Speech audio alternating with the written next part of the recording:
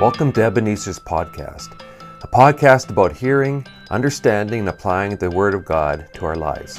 My name is Leighton Erickson, and I'm Ebenezer's lead pastor. Thanks for joining us today. Please check out our website at ebenezerbaptist.ca to connect with us and learn more about our ministries.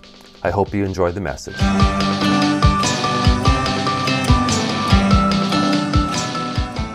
Well, good morning to our Ebenezer family. Pastor Kelly here today sharing with you. As you well know, the last number of weeks we've been moving through our summer series entitled A Long Walk with Jesus. In this series, we've been looking at a number of the parables of Christ, as well as the different interactions that Jesus had with multiple people during his earthly ministry. And this has really helped us, I think, gain a better understanding for his heart for us as people and his passion for us as people. This morning, I'm excited again to have one of our missionaries with us. I want to welcome James Hukalak with us today. Good morning, James. Good morning, Pastor Kelly. Kelly's just fine. I believe in the giftedness of all people, and so everyone's a minister in my mindset. I kind of go with that. That's how I roll. But it's good morning for us. It's good evening for you. It's 10 p.m. there, and I just thank you so much for working with the time differences to make this happen. So, my delight. James, fantastic to have you here. You and your wife, Teresa, have served in the Philippines. You've been there for 40 years. That's right, yeah. A little over 40 now. Wow, that is exciting and it's amazing. And I'm wondering, before we get into our passages this morning, if you could just give us a bit of a snapshot of your missions journey. We'd love to hear that. Sure. So my mission journey started out when I was a second-year university student at the U of S, where I came to know Christ and became very involved with the ministry of Power to Change. And around that time, Ebenezer became my home church. During that time, I was very excited about seeing the lives of students changed on the university campus through the ministry of Power to Change. And my desire to be in full-time ministry continued to grow. During that time, I went to a missions conference, and one of the illustrations I remember, they talked about 10 people carrying a pole, 9 at one end and 1 at the other. And they said, if you wanted to help, which side would you come to? And God began to use that illustration in my life in challenging me to realize that even though I might never be as effective as I would be in North America ministry, God might use me in more strategic ways if I headed overseas. And as my confidence grew, I continued down that path. And as was said, we headed off to the Philippines a little over 40 years ago. Well, it's been fantastic to see you. I've only gotten to know you a little bit the last little while, and I've known of you during my time here at Ebenezer for the last 2.5 years, but it's been amazing to see that significant time commitment that you folks have put in over there and the fruit that's come as a result of that ministry. So I'm wondering, how are you currently serving? I'm sure it's changed over 40 years. So what does your ministry look like now? Sure. So right now, Teresa and I are ministering at the International Graduate School of Leadership. So this is where we train, equip, and disciple the students that come to work with us. And we draw students from throughout Asia, Southeast Asia, East Asia, South Asia, and even Central Asia and beyond. And the people who come to us are people who've been in Christian ministry for 5, 10, 15 years. So they're not baby Christians. They're preparing themselves for new levels of service to the Christian community and the mission field. So we're very spoiled in that we get to work with highly committed and highly responsive people. And I teach New Testament and leadership classes, I disciple, and then I also do a lot of coaching with our present students and our alumni scattered around the different countries. Teresa works with a thing called community service. So she has a team that works coming alongside our students and their families and helping to meet their pressing needs from things like visas, health, family issues. And so she really meets people in their point of crisis oftentimes. So she has a very rich ministry of ministering to people in their need You know, it's exciting to hear what you guys are doing and just the width of your ministry, the depth of it. You mentioned this to me the last time we met, I believe it was, that you had your new coaching group there, and you talked about the 4 different people and where they were from. This isn't in our notes. I'm just going to throw this out there, and I don't know if this is okay or not. We'll edit it if not. But where were those gentlemen from again? Yeah, so there's a new group of students that are joining with me in a discipleship group, Iron Sharpening Group, and it'll only be finalized in 2 days from now.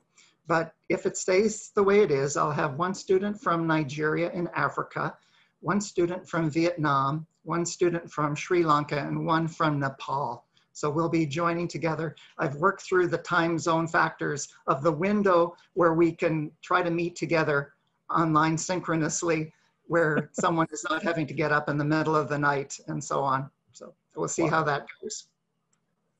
That's amazing. I just love it when God puts these things together. I mean, all nations, right? He talks about all nations will hear eventually at some point, and you're a part of that. And it's just, you're doing it in 1 phone call. That's pretty exciting to hear. We're going to dig into a couple of passages here. We've been looking at the interactions of Jesus. And today we're looking at Jesus in his interaction with a certain blind man named Bartimaeus. But before we dive into that story, we want to look at another passage. As we've talked this through, you've suggested this, and I think it's great. But this helps us set the tone and the backdrop for the Bartimaeus passage. So that's Matthew 25, 40 and 45. So I'll read that, and then we can dig into that. The king will reply, "Truly I tell you, whatever you did for one of the least of these brothers and sisters of mine, you did for me." And then verse 45, he will reply, "Truly I tell you, whatever you did not do for one of the least of these, you did not do for me." So as we were talking about Bartimaeus, you brought this passage forward as one that we should consider for this backdrop. So can you unpack this for us a bit this morning? Sure.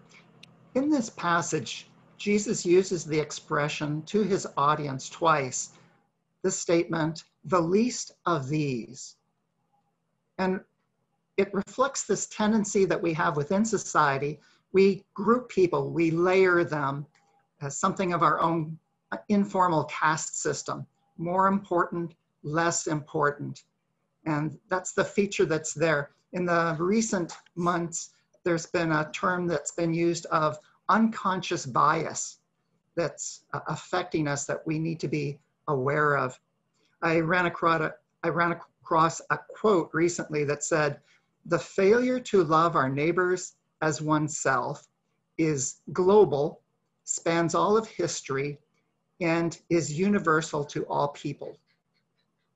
And sometimes this least of these, this tendency to look down, is because of who they are, their traits, their appearance, or their background. And these things could be big or small. I remember a number of years ago, I've been a runner most of my life, and my doctor said he wanted to give me a medical test, and he said, "So for a week, I don't want you to run at all." And so that was a sobering experience for me, as I thought, gee, what would it be like if I had to stop running for the rest of my life? And as I was thinking about that, I realized I had a tendency to look down on people who had lived sedentary lifestyles, people who were couch potatoes. And it's a very trivial thing, but I realized it was part of me. So this tendency to look down on people because of who they are. Other times, there may be a tendency to look down on people because what they have experienced. There's a Middle Eastern proverb that says, "If you see a crippled man, kick him. Why should you be kinder than God?" And sometimes as we see people who have experienced hardship, they're homeless or something, there's a tendency perhaps we look down on them thinking, it's because of their bad choices, their bad life decisions that's got them there. So this tendency to look down upon people, it comes all so naturally to us and serves as something as a backdrop to the passage that we'll look at in Mark chapter 10. This whole idea of unconscious bias is really quite interesting. I know my wife had a whole seminar on this in her work just a little bit ago, and it's something I think that's quite important for us to understand. excuse me, I think that all of us come with some amount of bias dependent on our own background and experience, just as you said. This is our backdrop then. Let's look at Jesus' healing of Bartimaeus. And I can read that. That passage is in Mark chapter 10, 46 to 52. Excuse me.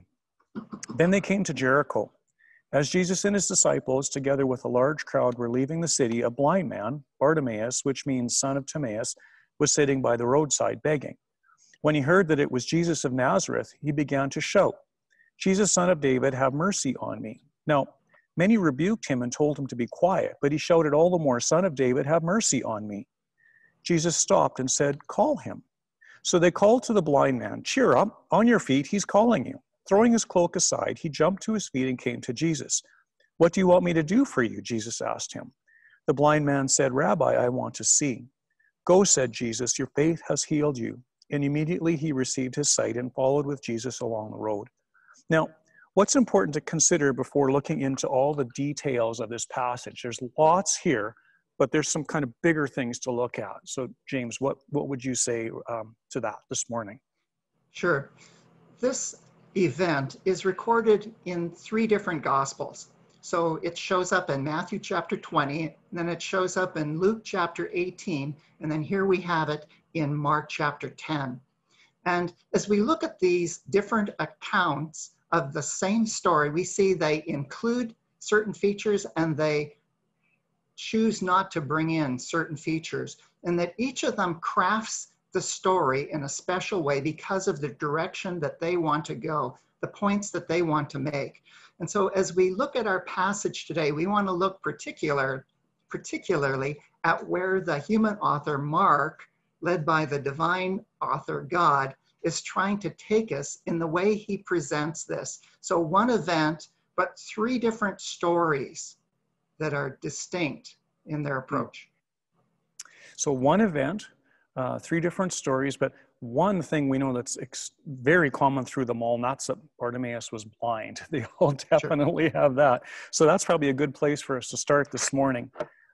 Blindness in Jesus' day was a much bigger issue than it is in our culture today because of healthcare practices of that time. Many who were blind then could have easily been cured of that just by issues that are dealt with at birth, quite honestly, from what I understand. But in Jesus' time, it was a pretty common occurrence.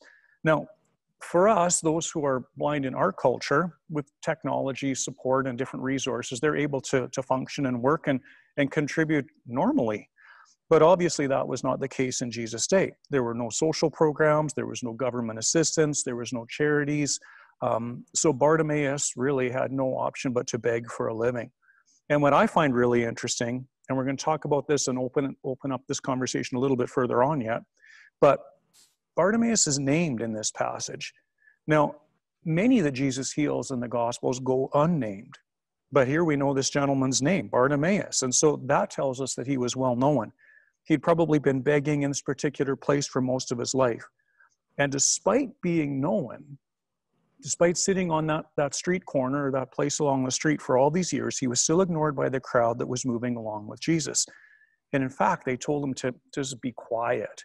So you mentioned something as well about blindness through the Gospel of Mark and how important that was in his understanding of the telling of the story. So what have you noticed about blindness that you'd like to point out today? Yeah. Kelly, you brought out the really important feature, the shame that's associated with blindness of that time, that he ends up begging as if he's in the garbage heap. That's how this story begins.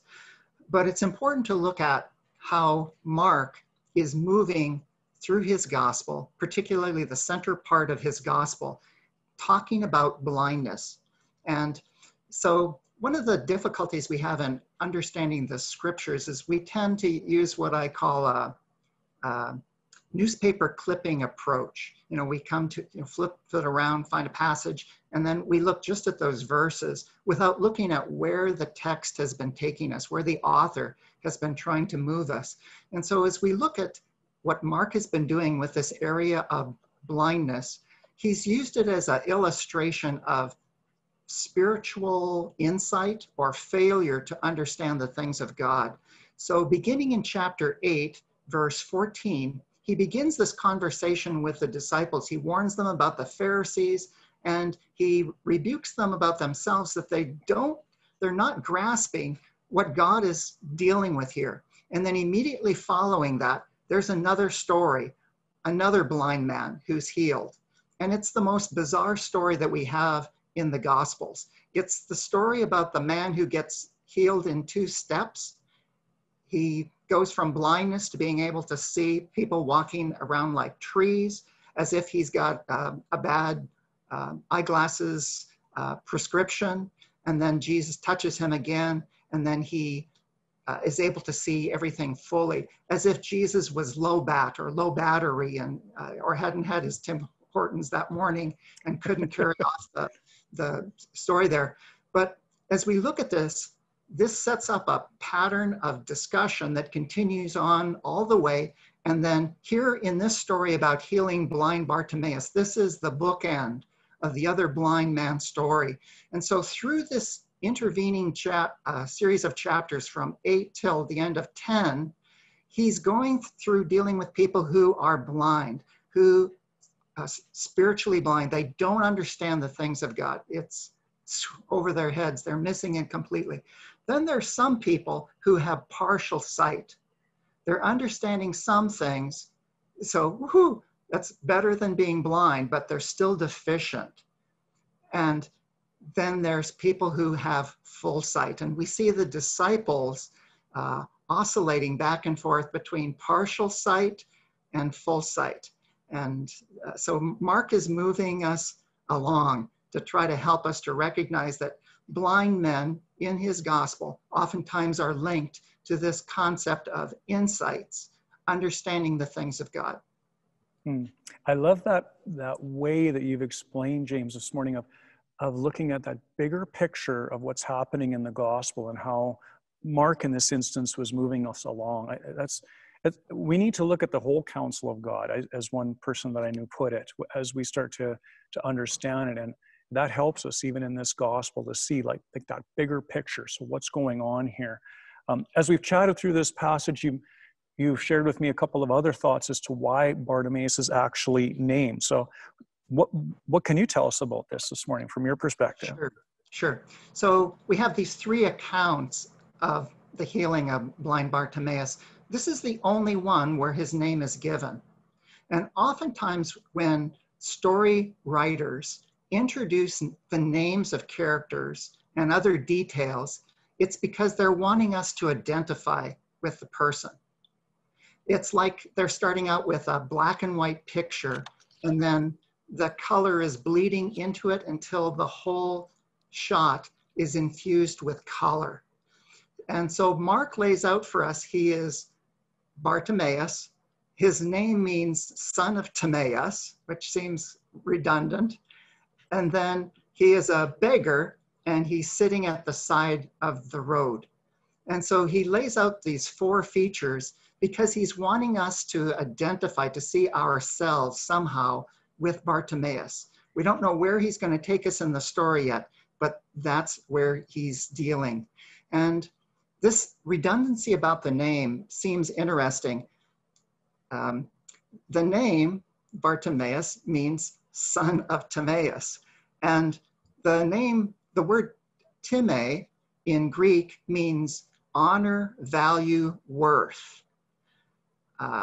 It comes through in English when we talk about getting paid for overtime. You get time and a half or double time and a half. And the time there is not duration, historical duration. It's this word, it's price, it's time. It's a transliteration that's come across and been, so it's worth. And so by identifying and unraveling his name, unpacking his name here as the son of Timaeus, he's making it easier for his audience that knows Greek to recognize that his name means son of honor. And so this guy who's a beggar, blind, hopeless, helpless, in the garbage heap at the side of the road is someone who is valuable honor, worthy of honor, worthy. That is a fantastic picture. I love that.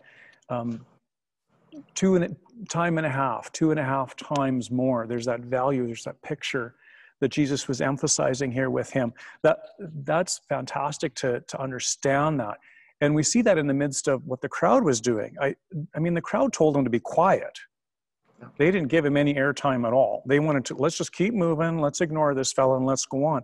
But Bartimaeus didn't keep quiet. In fact, in the passage, he shouted all the more, "Son of David, have mercy on me." And as I read that, for me, it says that despite being blind, Bartimaeus had a pretty clear understanding of who Jesus was. He probably understood his reputation as a leader. His works would have been well known. He would have heard the rumors that Jesus is the Messiah. And I think maybe that's what Son of David means. He made that reference. That's a messianic reference there. And so he didn't keep quiet, despite what the crowd said. He kept calling, and eventually he got Jesus' attention. And that's when things really started to happen. Now, as you've dug into this passage, James, you pointed out that there's actually 3 miracles that take place during the story. And when Bartimaeus came to Jesus, Jesus asked, "What is it that you want?" And Bartimaeus said, "I want to see." And I think this is actually the first miracle. And that was a physical healing. So, James, what are you seeing from the passage regarding this first miracle that we see in the passage? Sure. So it's the obvious miracle that leaps off the page to us. Again, this guy that was helpless, hopeless, and then transformed by coming to Jesus. Once again, the way the miracle is packaged is different than the way most miracles are packaged, however. Usually, there's the build up to the miracle, and then right in the middle of the passage, the miracle takes place, oftentimes with words and sometimes actions of Jesus. And then after, the latter part of the story is how the crowd responds. We've never seen anyone like this, or could this be the Messiah? Or this is teaching with authority, things like that. But here, the healing miracle is all squashed at the end of the story, which raises the question, it makes us curious, what else is going on in this story? That the healing story is there at the end. That is the obvious one, like you say, it leaps off the page. So I'm thinking that the second miracle, we see the first miracle, physical healing, but I think the second miracle has to do with the spiritual healing that's there. In that whole interaction that Jesus and Bartimaeus had, Jesus said, "Your faith has healed you."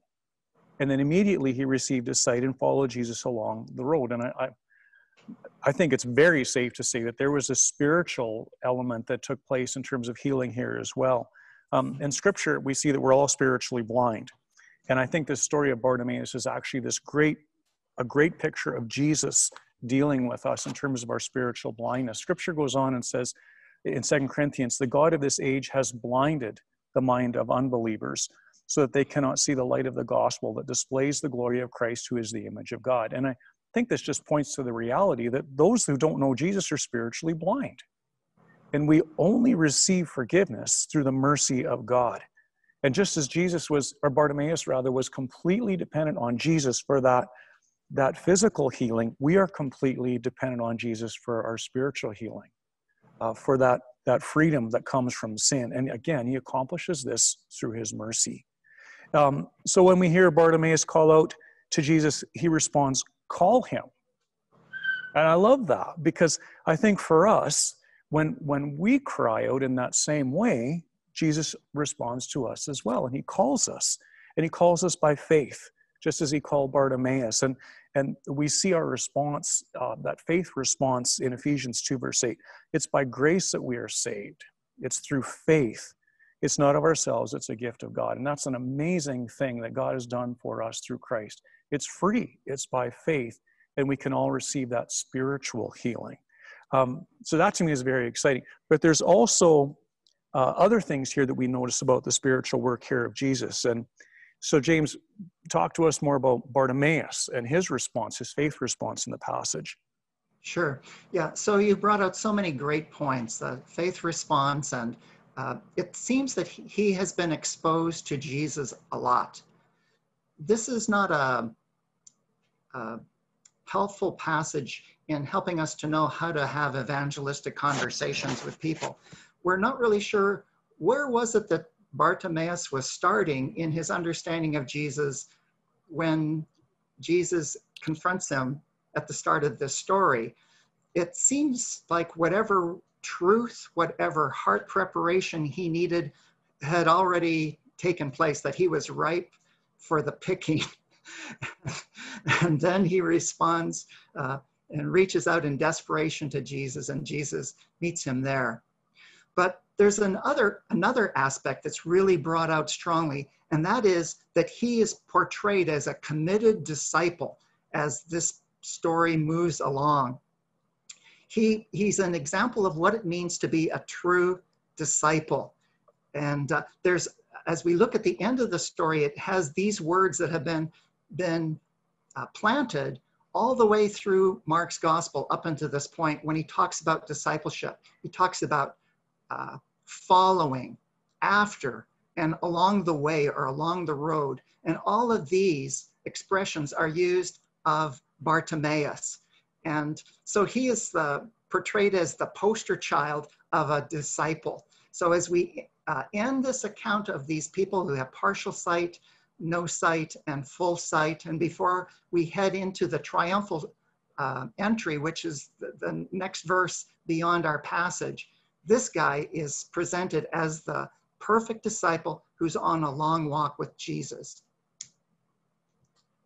Oh, and we were talking, Kelly, we were talking a couple of days ago about, I was comparing it to a drag racer, like a drag strip racer.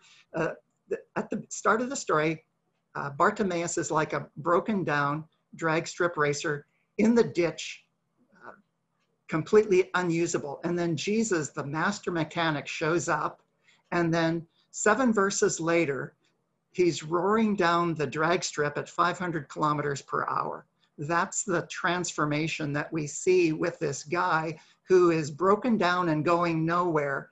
And then 7 verses later, he is full speed ahead, walking with Jesus. That's a great picture. I mean, when Jesus works in our hearts, when we open our lives to him and Jesus gets a hold of us, man, things can happen, and we can, things can happen quickly at times, sometimes slow. If that's not been our scenario, then that's okay too. But God is still at work, and he can do this kind of stuff. And for Bartimaeus, that was his reality, and he was gone. So that to me is exciting. Now, as we've talked about this, you've mentioned 3 miracles. Now, all of us we're focused on Bartimaeus. We're watching what's going on with him. We've seen 2 miracles there. So where's the third one? What are you seeing here, James? Yeah. If we look at the center of the passage, the third miracle that I would argue is present here is the transformation of the crowd in their perspective of others. The first 2 miracles relate to Bartimaeus. The third is the crowd that was present there. And so Mark carefully constructs this as if it's presented in 3 acts. And so the first act is Bartimaeus calling Jesus. And the crowd, as you pointed out, is dismissive and rebukes him. And they basically say, shut up, leave him alone, don't bother him. So scene number 2, Jesus calls out, but he doesn't call out to Bartimaeus. Instead, he calls out to the crowd. Now, usually in the accounts of these stories, Jesus talks to people directly. Luke 19, Zacchaeus, come down. I've got to eat in your house tonight. He directly addresses the people he wants to talk to, but not here. Instead, he enlists the crowd as agents of encouragement and assistance. And then the third act is the crowd's response. Taking their cue from Jesus, the crowd offers words of encouragement and support. Take heart, get up, he calls you. And so he lays out an example to us of how we are to allow our values of others, the way we perceive others, to be transformed by Jesus as his values become our values. I really like the way that you've pulled this out and helped us to see this in the passage here this morning. And the three miracles that take place. That's awesome. Thank you for that. Now, you actually spoke on this passage at one of the chapel services at the International Grad School of Leadership. So, and you were able to do all this work before we even contacted you about doing this. I'm really glad that you suggested that we look at this passage. So why did you take this passage and present it at the IGSL? Right. One reason is they specifically asked for it. But secondly, because we are a training community that draws people from so many cultural backgrounds. And so because of that, we are a target-ripe environment for misunderstandings and disagreements because of these values that are in a state of tension between these different cultures that our people come from. So because of that, it's a great opportunity for us to work with people and help them to realize that the expression we hear oftentimes is, common sense would tell you that they shouldn't do this. But as we work with them, we help them to realize that common sense is often, usually, cultural norms, the way we do it, and it's not the way they do it. And so it's a crucial need.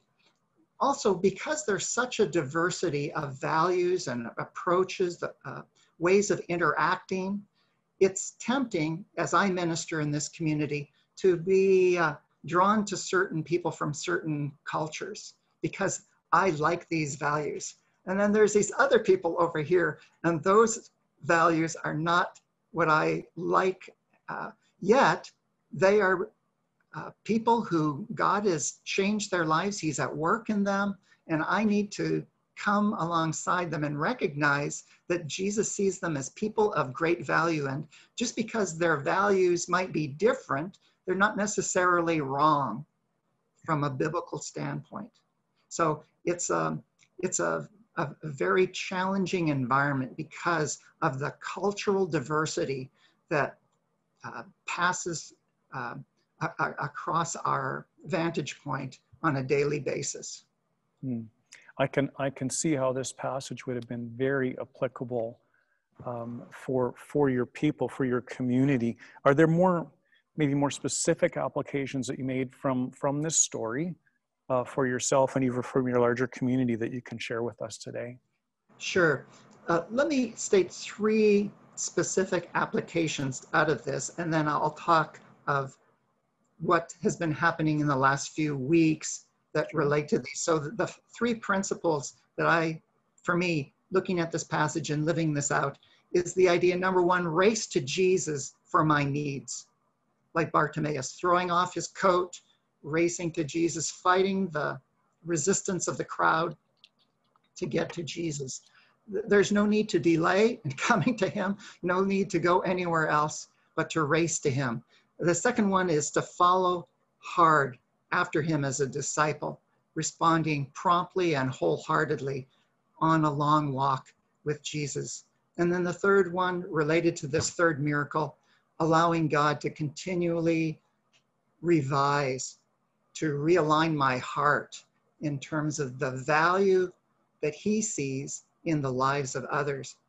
Over the last few weeks, I've been doing a lot of work designing online classes. And so I've been on an extremely steep learning curve, learning to edit videos and set up things on online learning platforms and things like that. And I realized that from those of us who are in our later years, and I'll let people decide whether they fit in that category, we usually don't move beyond our circle of confidence very far. You know, we come to the border, the fringe area, and might try out new things, but we rarely jump into the deep end and doing things that are far beyond our comfort zone. And so that's where I have been navigating over the last few weeks. And so it's produced a number of interesting experiences for me. The first is fear. At times there's just like a breath of wind, of fear cascading over me, that with this thought, you can't do this, you can't learn this, this is beyond you. And so of needing to run to Jesus and cling to him and say, Lord, I trust you. I trust that you can make me confident, and you can do this through me. We can do this together. Impatience is another factor that I've experienced a lot. And as I've worked with technology, I'm recognizing a lot of times it just doesn't work the way that it should, or even the way it worked yesterday. I'm doing the same thing, and it doesn't seem to be cooperating today. So technology is letting me down. And so I recognize the need to be strongly patient with myself and with others as well in this learning phase. And then the third product I'm realizing is disappointment. Disappointment with my products, because I'm learning this new technology and I'm applying it, but after all is said and done, the things that I produced are really kind of shoddy. They're not that impressive, which is what you would expect when you take baby steps, right? When you learn new things, of course, it's going to be there. And so it's been important for me to cling to God's approval, and to claim his delight in what I've been doing. So those are the features that stand out to me as I'm looking at applying these truths from this passage in my life. And Kelly, how about for you? As you've been working together with me over the last few months, actually, as we've been looking at this passage, what stands out to you in terms of application to your life, and maybe possibly even more broadly in your community? Well, I resonate with you in terms of the technology stuff.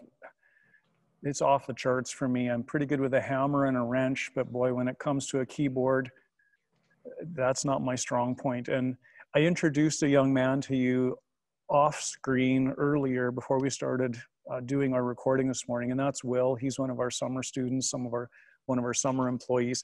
He's come in and out here this morning a few times. He's helping with all the tech, and I'm just so grateful for him. So here's a big shout out to Will. And he doesn't know I'm doing this, and I hope he doesn't edit it out. But I want to thank him and for all of the work that he's been doing behind the scenes here. It's really helped on that front. But that's a massive challenge for myself.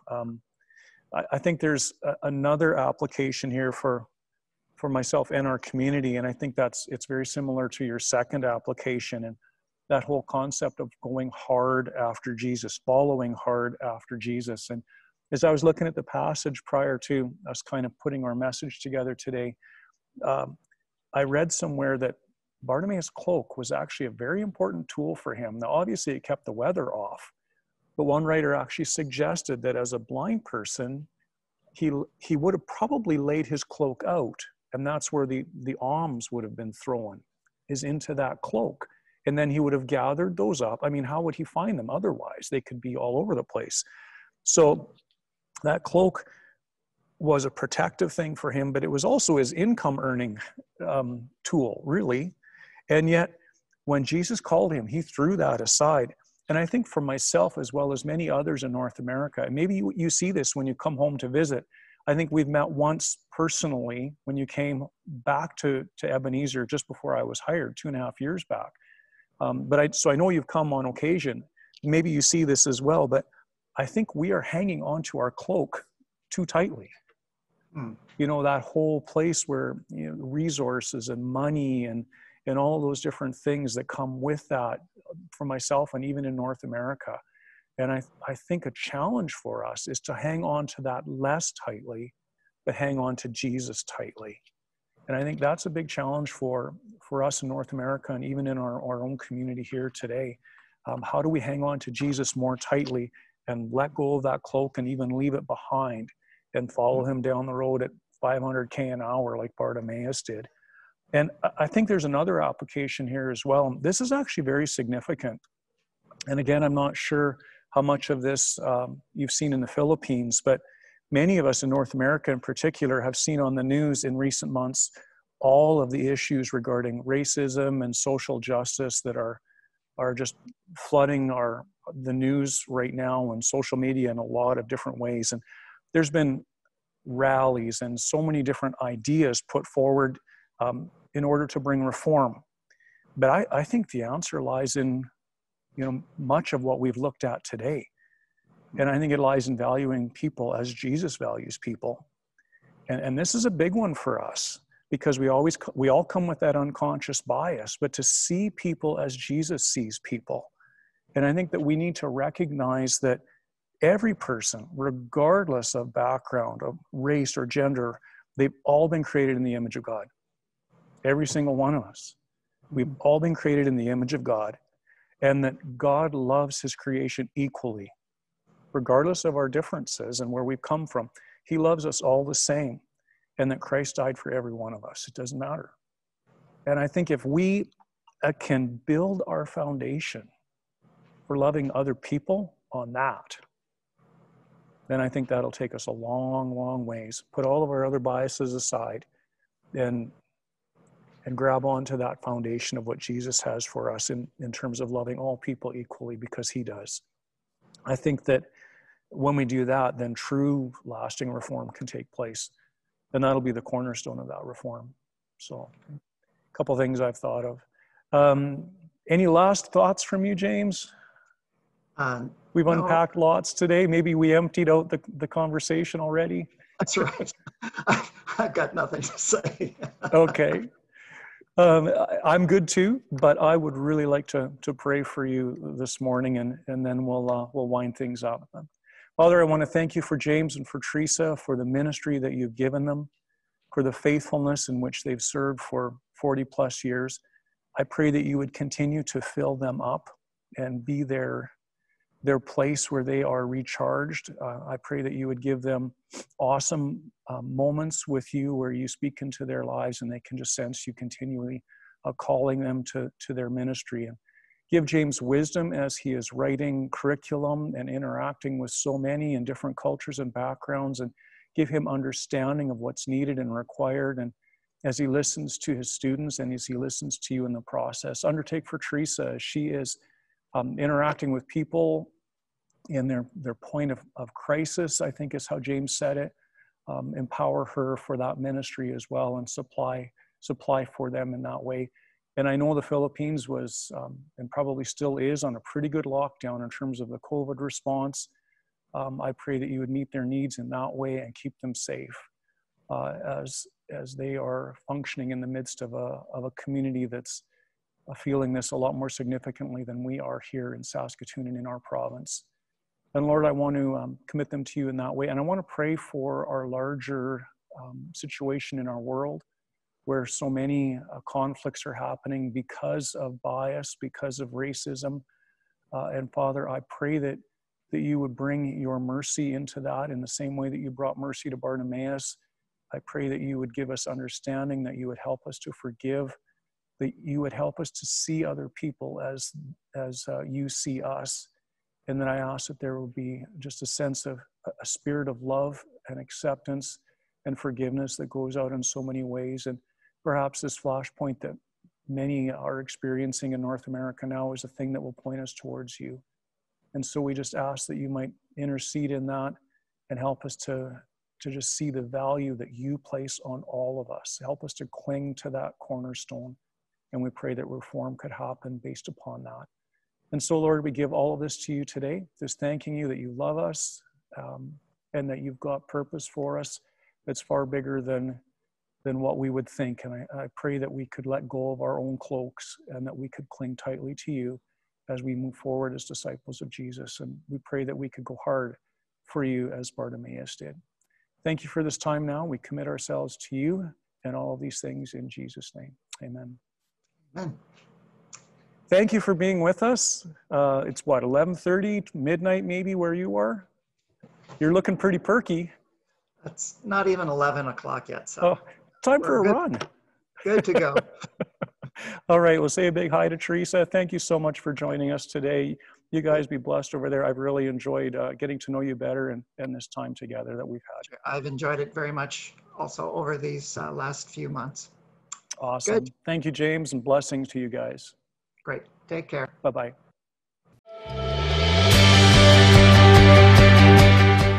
Well, thank you for listening. Don't forget to check out our church website at ebenezerbaptist.ca. If you enjoyed the podcast, you can let us know by clicking like and by subscribing to our podcast channel. God bless you, and thanks for listening.